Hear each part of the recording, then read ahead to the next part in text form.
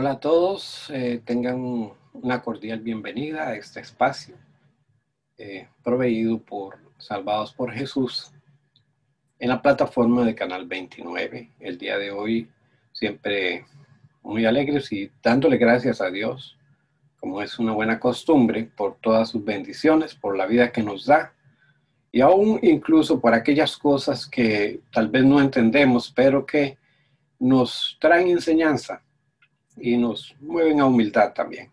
Así que, pues reitero el saludo a esta plataforma y la bienvenida a esta plataforma, deseándoles que se encuentren con todo bien en medio de estas circunstancias que azotan de una manera muy diferente al mundo entero.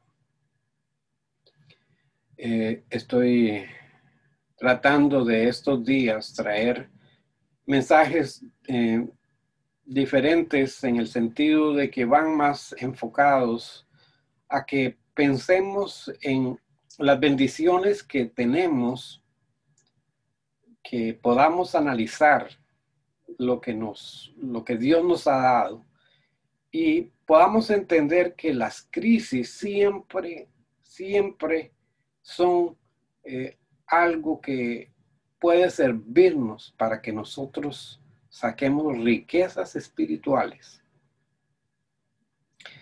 Creo que esta crisis mundial de ese virus que anda manifestándose en todo el mundo y también de las diferentes reacciones y manipulaciones de los medios de comunicación, de los políticos y de los hombres sin escrúpulos, han hecho que muchas personas hasta se lleguen a suicidar, porque ha pasado. Hay otros que están sumidos en una depresión increíble y todo por simplemente la maldad de muchos, el egoísmo, y que aprovechan, siempre han aprovechado las, voy a decir entre comillas, tragedias y otras no entre comillas, tragedias reales,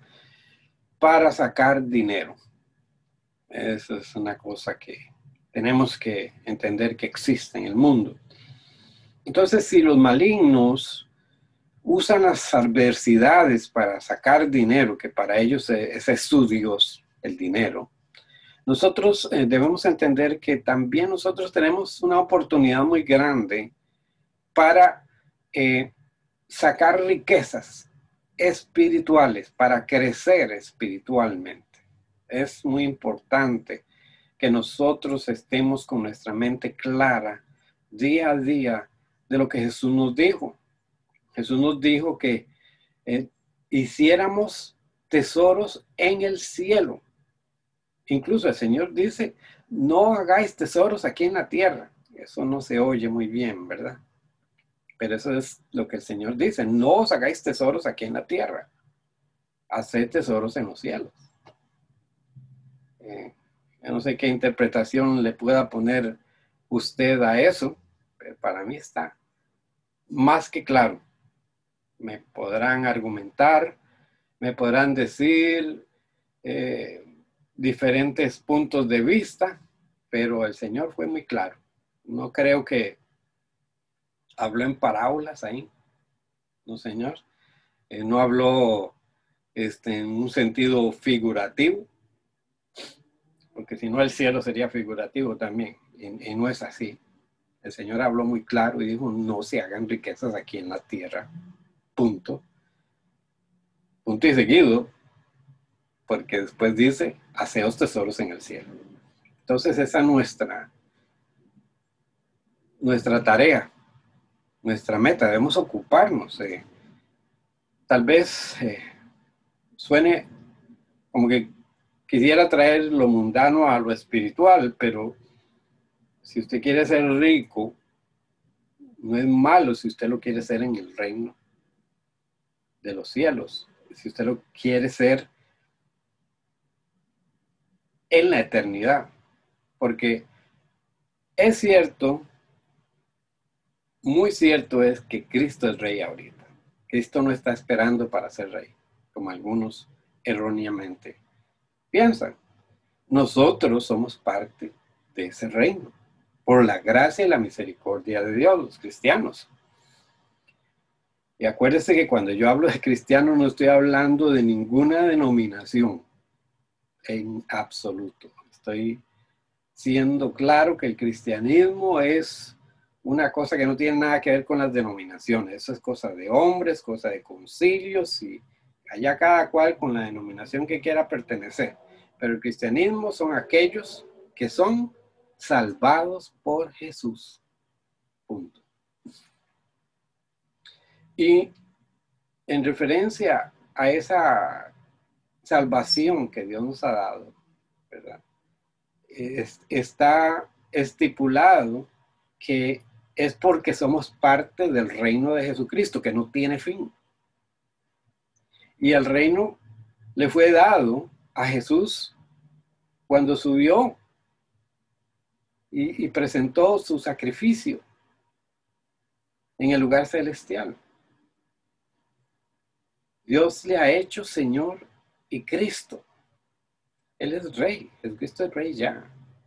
No es rey, no va a ser rey, Él es rey y nosotros somos parte de ese reino y eso tenemos que entenderlo muy claro, pero no debemos olvidarnos lo que dijo Jesús. Dijo, mi reino no es de este mundo.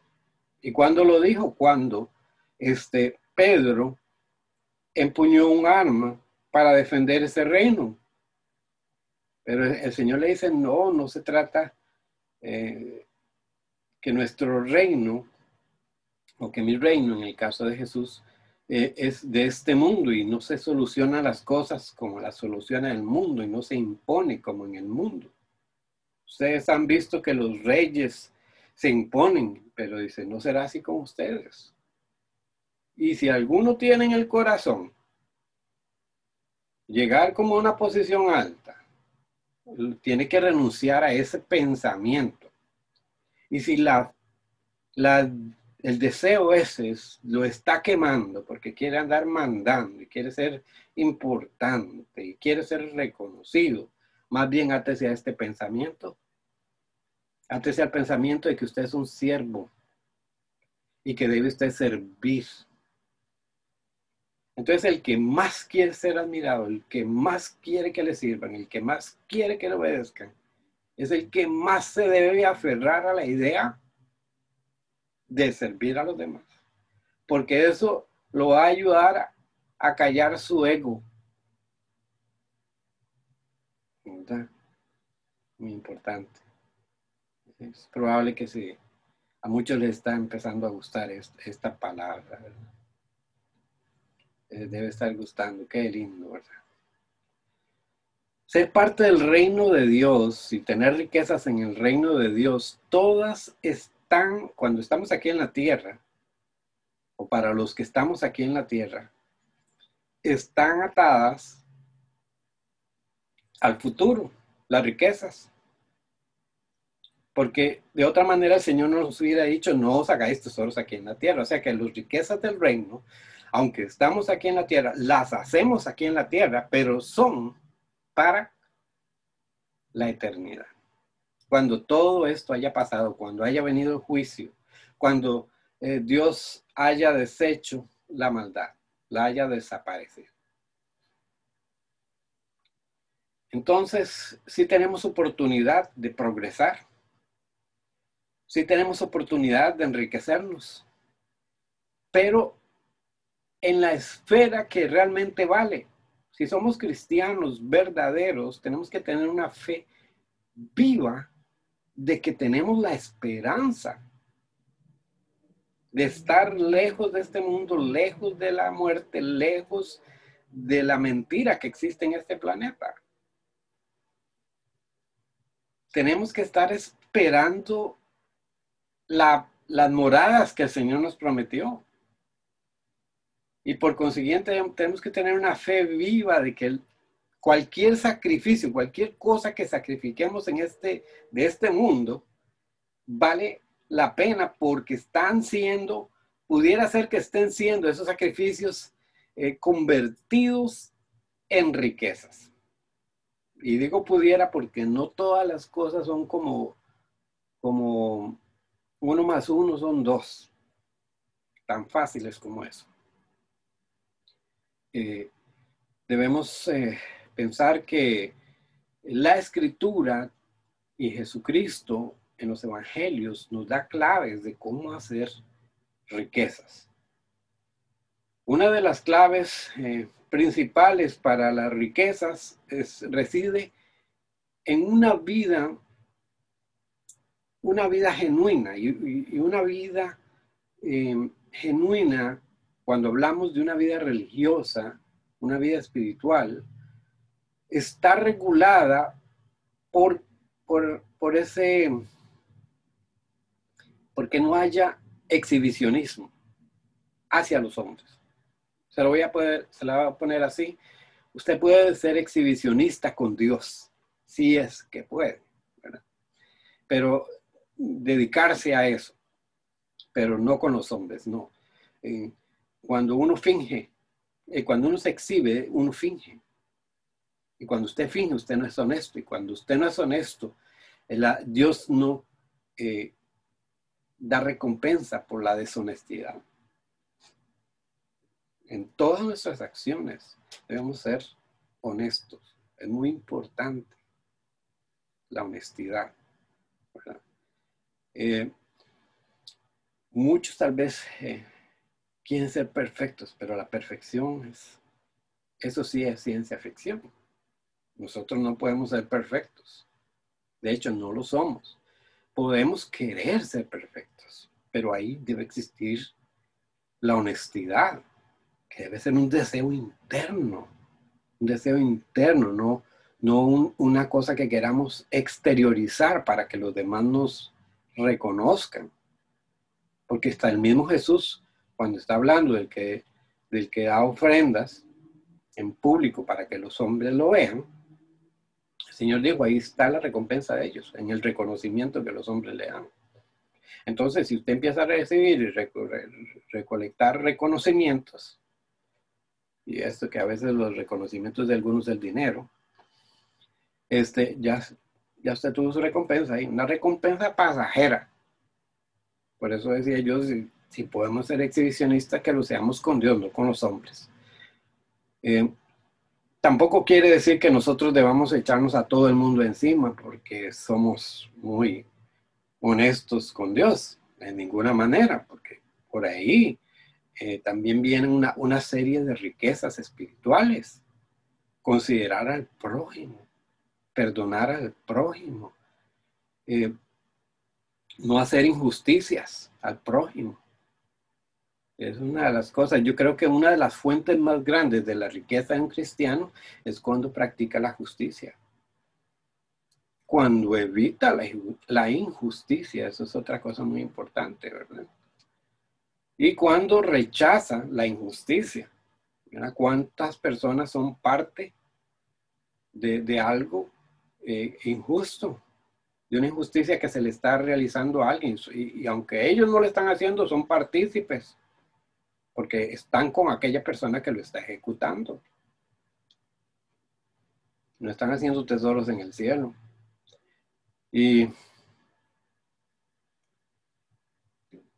lo que Jesús nos dijo es que las cosas van a llegar a importar allá.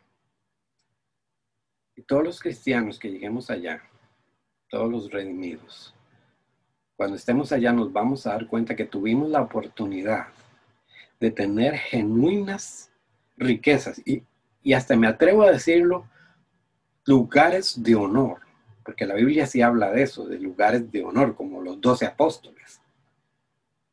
Porque ellos tienen un lugar, yo no sé dónde se van a agarrar todos esos apóstoles que andan por ahí, porque la Biblia solo me habla de 12 y un lugar para ellos, autonombrados apóstoles.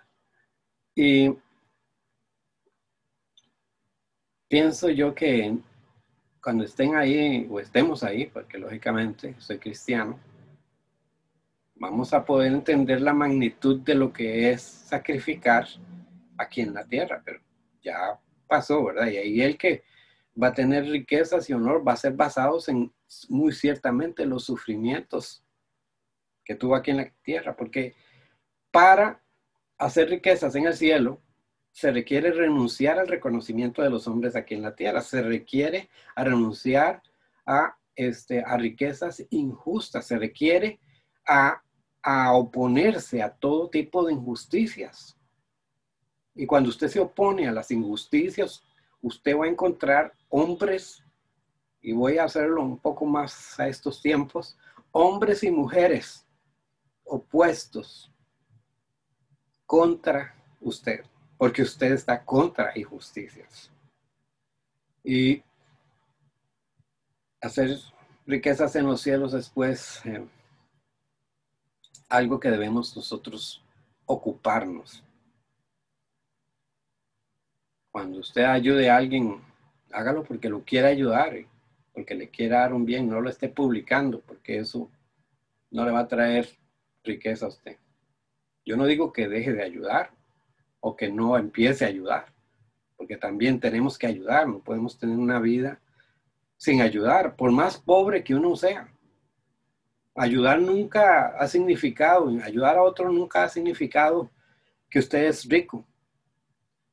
Ayudar a otro significa que usted tiene la disposición. Recuerdo muchos ejemplos. Mi mamá es un ejemplo muy grande de ayuda a las personas y también tengo un recuerdo de una historia que me contaba en ese tiempo, sin ella buscar nada, mi abuela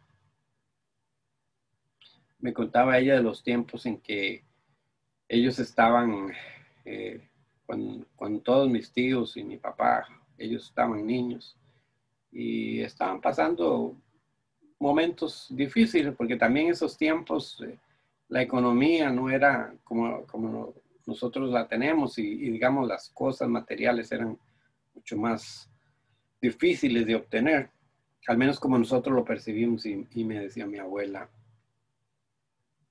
que uno de los gozos de ellos, uno de los gozos más grandes que ellos tenían era eh, tener gente en la casa porque eran más necesitados que ellos. Mis abuelos tenían trabajo, pero estas otras personas no, y ellos los ayudaban un tiempo. La necesidad de ayudar a los demás está como sembrada en el paquete de la nueva criatura y Dios lo hizo así, porque yo creo que Dios quiere darnos tesoro, así que ayude. Hay muchas maneras de ayudar, una palabra de ánimo, ser amable, lógicamente con víveres, favores. Hay muchas maneras de ayudar. Ante todo, que todas las cosas que hagamos sean de ayuda realmente, ¿verdad? Hay veces se hace cosas y no son ayuda, simplemente ayudan a que la persona se pierda el camino. Me recuerdo el otro día una enseñanza personal que tuvimos con alguien que eh, lo vimos y vimos su necesidad y sabíamos de algunos recursos que tenía la ciudad para esa persona y lo conectamos con esos recursos para que solucionara su necesidad. Y resulta que siendo que una persona que se había acostumbrado a obtener las cosas con trabajos tal vez muy duros, con esa puerta que se le abrió se le olvidó trabajar y empezó a buscar oportunidades para que se lo dieran todo de gratis y perdió el camino, ¿verdad? Empezó a hacer cosas que no debía y a usar ya ayudas que no eran para, por ejemplo, sus niños, para otras cosas y pues lo hace uno pensar que ayudar a las personas tiene que ser, requiere sabiduría también, ¿verdad? No necesariamente un billete va a ser la solución.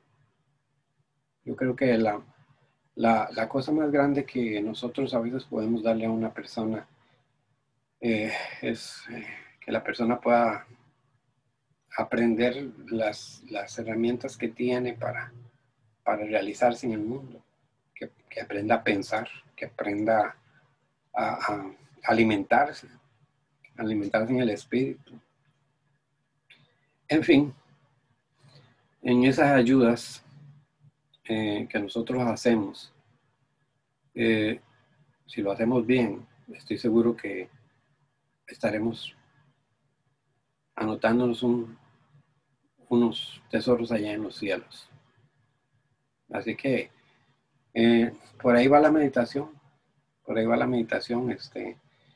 Algunos se sienten mal, tal vez porque están pasando una situación que su economía se le está bajando. Entonces, si usted no trabaja, pues las entradas son menos y las salidas no cesan, ¿verdad? En este mundo, a menos aquellas personas que han tenido el privilegio de ver de antemano y han estado minimizando su vida, que es una buena cosa. Minimizando, ¿verdad? En el sentido de los gastos y los deseos de estar al nivel de todos. La verdad es que la economía se ha bajado. No soy fatalista. No soy fatalista de los que creen que en esta circunstancia que tenemos la economía va de pique. Yo creo que cuando algo cambia y mueve el mercado siempre hay oportunidades. Siempre hay oportunidades. Y eso es lo que estamos hablando aquí. En este tiempo tenemos oportunidades. Tenemos oportunidades y tenemos que pedirle a Dios que ponga colirio en nuestros ojos para que las veamos. En este caso, hacer riquezas en los cielos. Usted verá que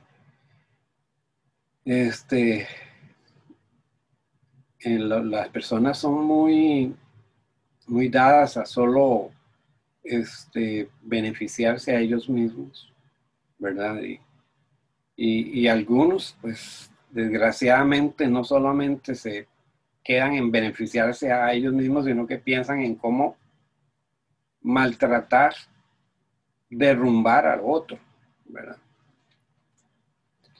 Y tal vez es el más grande problema, ¿verdad? Porque si usted puede pensar muy bien, bueno, voy a buscar el beneficio mío, el beneficio de mi familia, muy bien.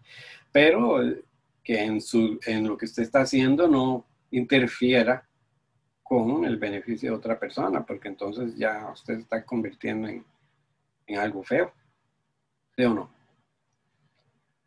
De todas maneras, piense que en medio de esta circunstancia que estamos viviendo, repito, hay oportunidades de hacer tesoros en los cielos. Primordialmente, la prédica de la palabra, yo creo que es uno de los tesoros más grandes, porque es cierto, la palabra no es de nosotros. La palabra, nosotros somos, y tal vez usted se va a ofender, pero nosotros somos como parlantes. Somos simplemente parlantes. La palabra de Dios es la que vale y Dios nos usa para que la comuniquemos. Somos parlantes. Somos radios que transmiten una señal que viene del cielo. La palabra es verdadera y la palabra no va a pasar. Muchos enemigos, mucha gente que por querer justificar su situación, atacan la palabra y lógicamente cuando atacan la palabra no lo hacen decir, oh, yo no creo en que es ser honesto. Las personas dicen, oh, yo no creo en fulano de tal, ¿verdad? Y está bueno que no crea, pero lo que está malo es que trate de justificar lo que está haciendo. Eso está muy mal. Entonces, la palabra tiene fruto porque nos pone en una condición difícil. Pablo en su tiempo lo decía, la gente, para muchos esta predicación es locura, creer que no hay que hacer riquezas en el cielo, en la tierra, pero en el cielo. O estrictamente lo que creo que el mundo que no tiene a Dios dice, no hacer riquezas aquí en la tierra, tú estás loco. pretender eso, predicar la palabra de la cruz, de la redención, donde en ese tiempo se creía que los hombres eran el centro del universo, los griegos, la perfección, griega entre comillas, perfección. La gente rechazaba el mensaje y todavía lo sigue rechazando porque el hombre está queriendo ahora, el hombre quiere ser, se le mete ser un gato y hay que aceptar que es un gato, ¿verdad? Y quiere ser X cosa y ahora hay que aceptar entre comillas, ¿verdad?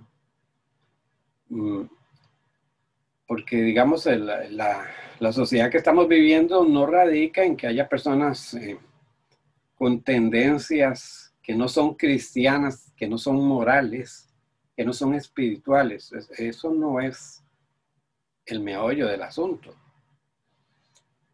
El problema es que la sociedad que vivimos quieren imponernos, que nosotros les rindamos pleitesía, que doblemos nuestras rodillas y digamos, este es el camino a seguir, el que están diciendo esta gente.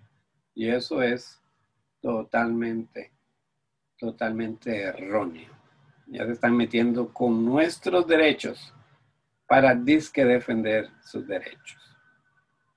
Defender la verdad, yo creo que nos trae riqueza, estoy seguro. Predicar la palabra del Evangelio, anunciar que somos pecadores, que Cristo es el Salvador, nos trae riqueza porque si Dios utiliza estos parlantes para que alguien se convierta, para que alguien oyendo la palabra le nazca la fe, eso nos, estoy seguro que nos da alguna coronita allá en el cielo, algún tesoro de mucho valor. Bueno, cada cual tiene su llamamiento y su forma en que puede hacer tesoros, pero los principios son los mismos. Los principios son los mismos. Yo se lo aseguro, no se aflija. No se aflija por los tiempos, no se aflija por cómo hacerle. Nada más busquen la palabra. Está tan sencillo, tan claro. No necesita una doble interpretación, una bola de vidrio. No necesita un apóstol de esos de ultratumba, ¿verdad? Que salieron ahora. Que algunos son, por cierto, hasta tienen voz de dragón, ¿verdad? Tienen una voz de dragón, amenazan y que son intocables y son el centro de todo. Mucho cuidado, ¿verdad? Con esos nuevos apóstoles. Yo sé que tienen un lugar y una recompensa también. Muchas de esas recompensas las están sacando aquí con colones, ¿verdad? Muchos colones o, no sé, lempiras o dólares, porque ahora todo el mundo busca dólares. Pero bueno, nosotros procuremos la nuestra. Al fin y al cabo, todo el mundo va a sacar recompensa. El que rechaza a Jesucristo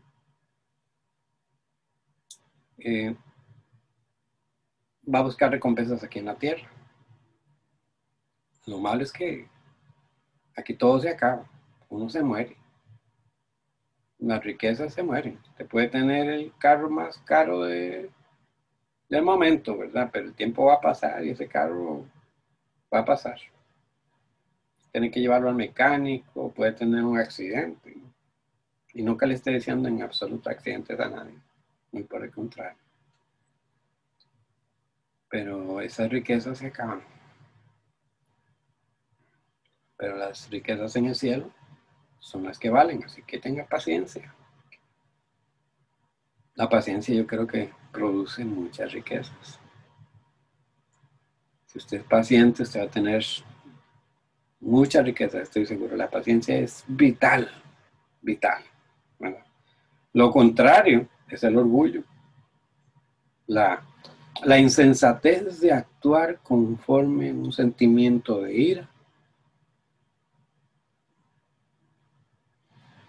Y recuérdese que las bendiciones y las riquezas verdaderas que podemos tener en este planeta no vienen de las pretensiones. Yo puedo pensar que es fácil pretender, pero a nadie vamos a engañar. La verdad, a nadie vamos a engañar. Tal vez a la única persona que nos engañamos es a nosotros mismos, y eso es algo muy triste.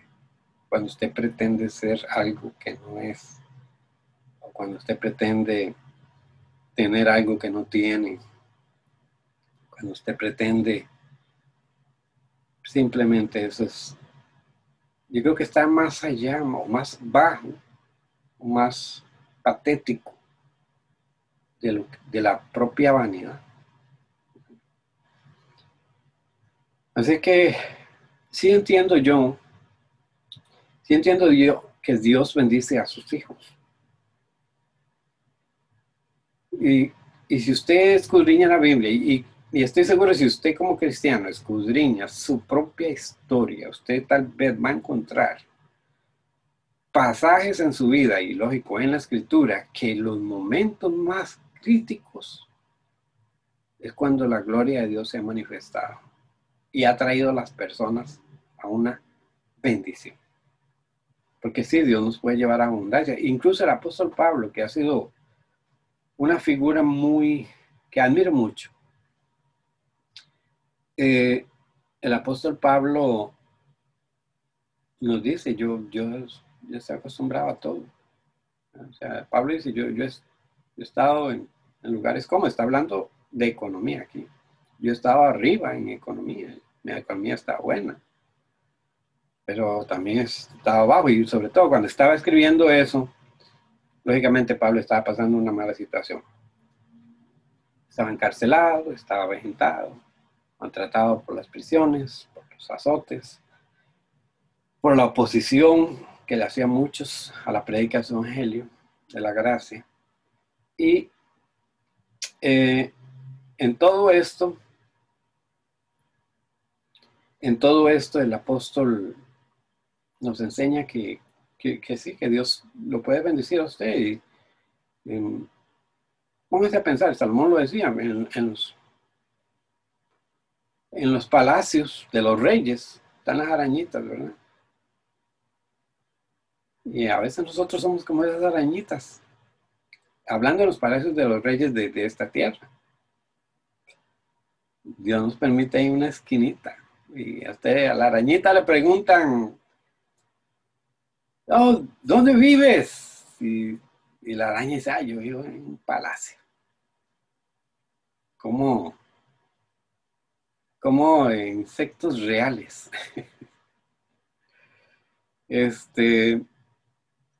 Y Dios nos permite, no estoy menospreciando, porque Dios, sí, yo sé que Dios nos bendice mucho, y en cosas verdaderas nada de menospreciar. Dios nos bendice, hermanos, con la vida. Aunque uno hay veces está enfermo, la vida tiene un valor muy grande. Dios nos bendice con la familia. Dios nos bendice con aquellas personas que son amigos nuestros. Dios nos bendice con el plato de comida que nos podemos comer, con el techo, el techito, aunque sea de paja. Dios nos bendice con una buena noche de dormir. Dios nos bendice de muchas maneras. Dios nos bendice con el aire, con el agua, con la naturaleza. Hay un montón de bendiciones que tenemos, y bueno, a veces cambiamos, ¿verdad? Las buenas bendiciones por algo que no es ni bendición. Así que en este día, mi invitación es para que usted, si me ha soportado hasta este momento, usted medite medite mucho en que puede hacer tesoros, de que su vida usted está fabricando su futuro. He visto que la gente se va a Estados Unidos, un ejemplo muy clásico. Se va a Estados Unidos, va, trabaja, se desvela, trabajan 14, 18 horas. Y ahorra dinero, lo manda para su país. Y todo ese esfuerzo, no estar con su familia, no estar, están pensando algún día yo voy a estar con mi familia, algún día yo voy a tener X cosa. Pues así es, eso es lo que nosotros hacemos aquí en esta tierra. Algún día vamos a estar con nuestra familia, todas juntos. Algún día vamos a tener una casa indestructible. Algún día vamos a estar en un lugar de reposo, donde ya nuestros ojos no van a llorar. Y de una manera inexplicable para mí en este momento, los sufrimientos del alma no van a existir. Así que tenemos una tarea por hacer. Hagamos riquezas. Yo no digo haga riquezas. Crea en la bendición de Dios. Crea que Dios lo bendice. Y si Dios lo bendice a usted por justicia, en justicia, aproveche su bendición. Rehuya riquezas que vienen por injusticia. Rehúyalas, porque eso son una maldición legítima. Pero busque hacer tesoros en los cielos mientras está aquí en la tierra. Otro día estaremos hablando específicamente de las diferentes formas en que se hacen tesoros. Para Salvados por Jesús, Víctor Hugo Piedra, que Dios les bendiga.